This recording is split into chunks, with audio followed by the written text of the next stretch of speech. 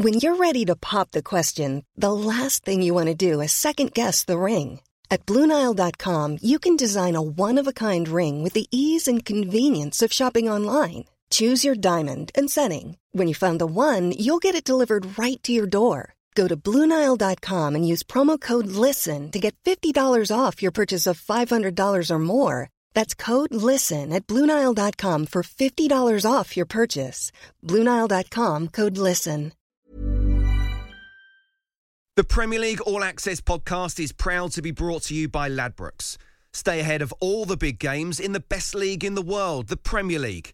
With the latest odds, form guides, expert opinions and more, the fans are the players at Ladbrokes. Are you in? Let's go.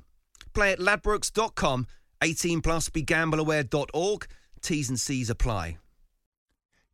The Premier League All Access podcast is proud to be brought to you by Ladbrokes. The latest odds, we set them. Form guides, we've got them. Expert opinions, we share them. The best fans in the world deserve the best.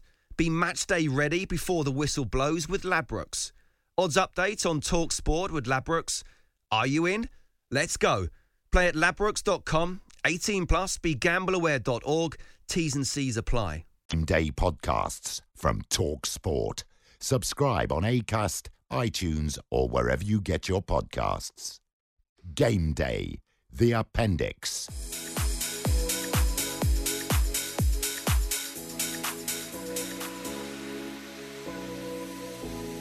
Welcome along to the appendix with me, Danny Kelly, Sean Derry and Tom Rennie. You know how this works. At Game Day, the Record Book is a great podcast, but we can't get everything we want to, all the little bits of gritty stories, into the main podcast. The appendix is our chance to fire them all into a massive pile. Myself and Tom have got several stories we want to bring your attention to, and Sean Derry, who's come up with no stories, will respond to them.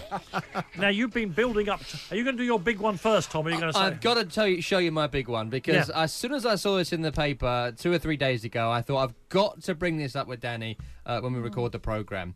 FIFA could replace linesmen with VAR as Pro Technology President Gianni Infantino introduces a new department at FIFA in a bid to increase technology's influence in football. And the linesman's role has been identified as a potential area where we can get rid of people and bring in robots. And you know that has been my long-term policy. This is your thing. For the last 10 years, I have worked and chiselled and demanded and screamed till I'm blue in the face.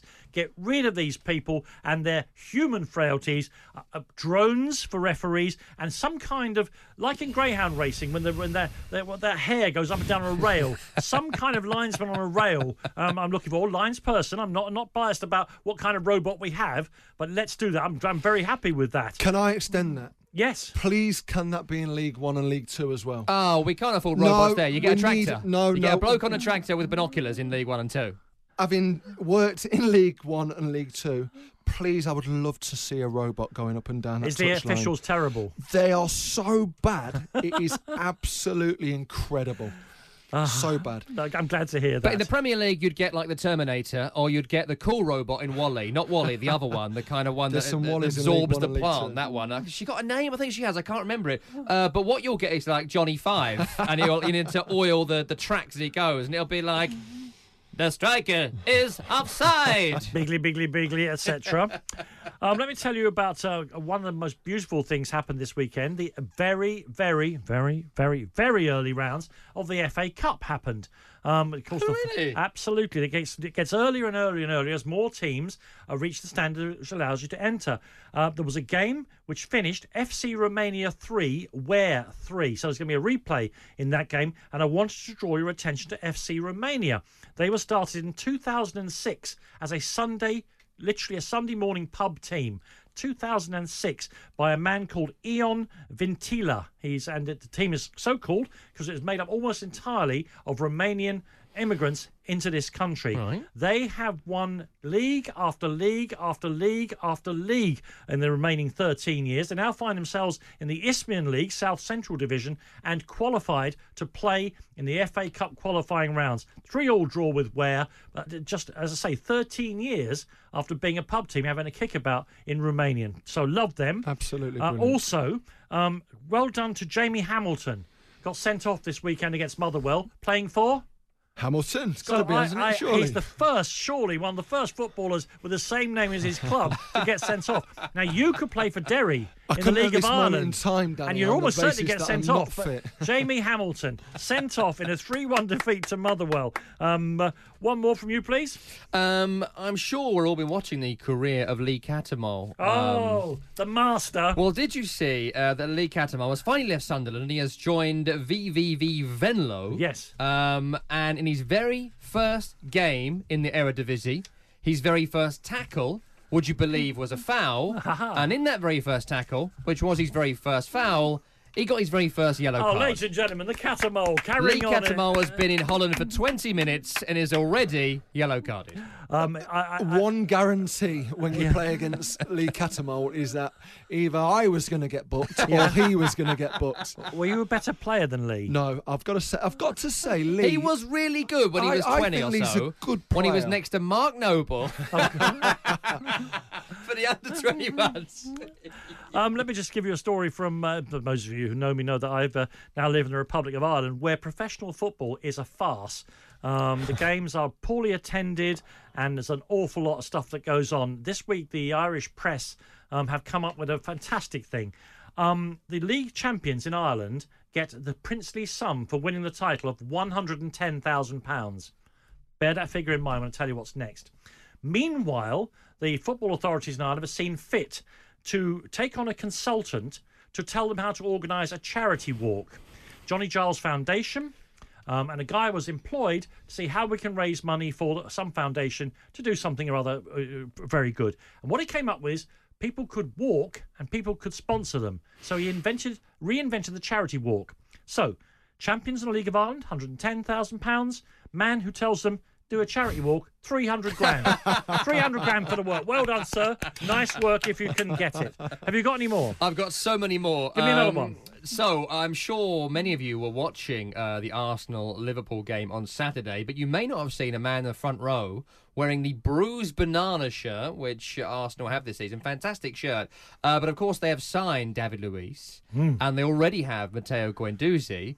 Did you see that he had Guendo Luiz on his back, I saw this. coupled up with Air Force One as the number? That's why I'm so... Is that cool or is that awful? It's awful. Do you want to hug him or punch him? I don't know how to feel about it, because it really made me laugh. Don't forget I grew up in the 70s. Enough punching at football grounds, thank Very you. true. But I'll leave that to Sean Derry. That shouldn't be happening on Whenever on he the sees terrace. Cattermole, run away. Disappointed letting El Neni go, because he could have made a third person for Oh, that. would have been fantastic. For the Hair Bear bunch, wouldn't he? Should have been there, but it really made me laugh. I admire it, because that shirt would have cost about 70 quid. The printing's another 25, so that's £100 worth for one gag. Now, this next one is, since we're talking about hair, I mean, am I the only person who've noticed this? I can't be, because this boy is in the England squad, so he's under tremendous scrutiny. What is going on with James Maddison's parting? Now, look, none of us in this room can talk too much about hair. Savage parting. But James Maddison's parting, I've seen narrower cycle tracks.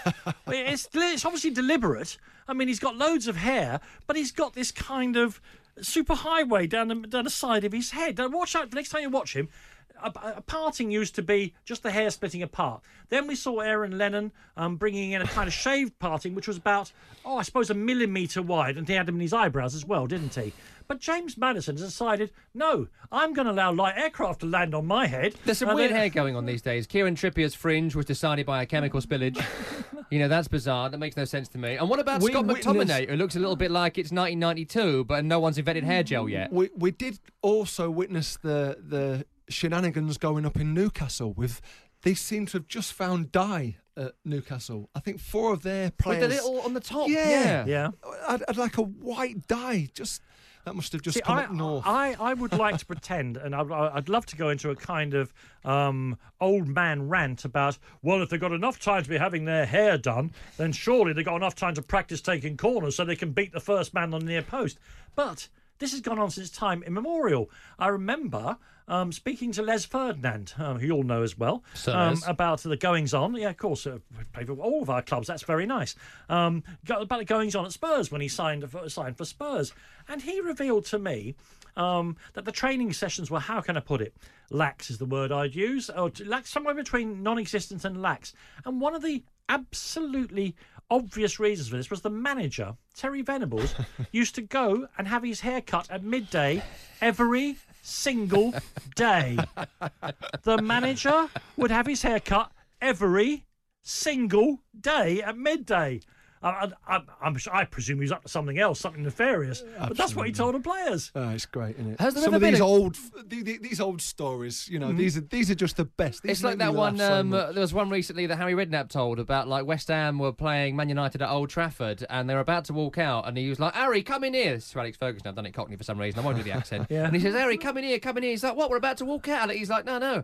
I've got a race on at the 2:55, and he's got the racing post out, and they're in there watching the race. Well, the two teams are walking out." Yeah. Oh, fantastic. I love all that. And, of course, in the old days at Queen's Park Rangers, South Africa Road, not Loftus Road, South Africa Road, there was a betting shop directly opposite the football ground. And the man who ran the betting shop, of course, Stan Bowles was in the team at the time, the legendary Stan Bowles, very keen, but it wasn't him who brought the bets. The bets for the players were brought at 5 minutes to 3 by Don Givens, the Republic of Ireland striker. And he said, I always knew, because they had a lino floor, clack, clack, clack, clack, studs on a lino floor. Oh, my God.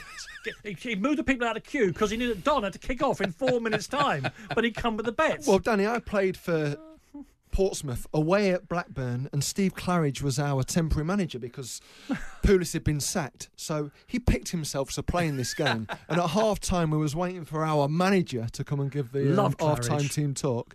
And he was watching the bets come in at half-time. Seriously, we couldn't believe it. And he also told me that Martin O'Neill pulled him right up when he was managing him at Leicester, because Claridge, being Steve, had a rickety old car. There's nothing wrong with that. You don't want to see footballers driving around in Ferraris necessarily. But Martin O'Neill said, what are you going to do about your car? And he said, what do you mean? It's none of your business. And he said, but your car is full of rolled up copies of the Racing Post and McDonald's cartons. I mean, the car was absolutely full of them. Oh, unbelievable. He had a Porsche one day and he had a brown Cavalier the next. And finally, we turn once again to Les Ferdinand. If you want to know how lax Spurs training was at that time, he also told me that he joined, of course, from Newcastle late in the transfer window. It's a lovely sort of August as they're getting into the training. The old Spurs training ground used to have a mound of grass in it. And he said he came out and said, I was all ready to go, just a singlet and shorts on. It was a very hot day. And Justin Edinburgh, the late lamented Justin Edinburgh, and Dean Austin, Spurs fullbacks at the time, were lying on the grass mound, stripped to just their shorts with sunglasses on. And Les said, morning chaps, I've come to play and score goals for Tottenham Hotspur. What time does training start? And Justin said, start 20 minutes ago, Les. And that, my friends, is the appendix. Don't forget as well the Game Day, the Record Book podcast with Tom, Sean and myself. We love your support and we'll do our best to bring you more of that quality of stuff every week.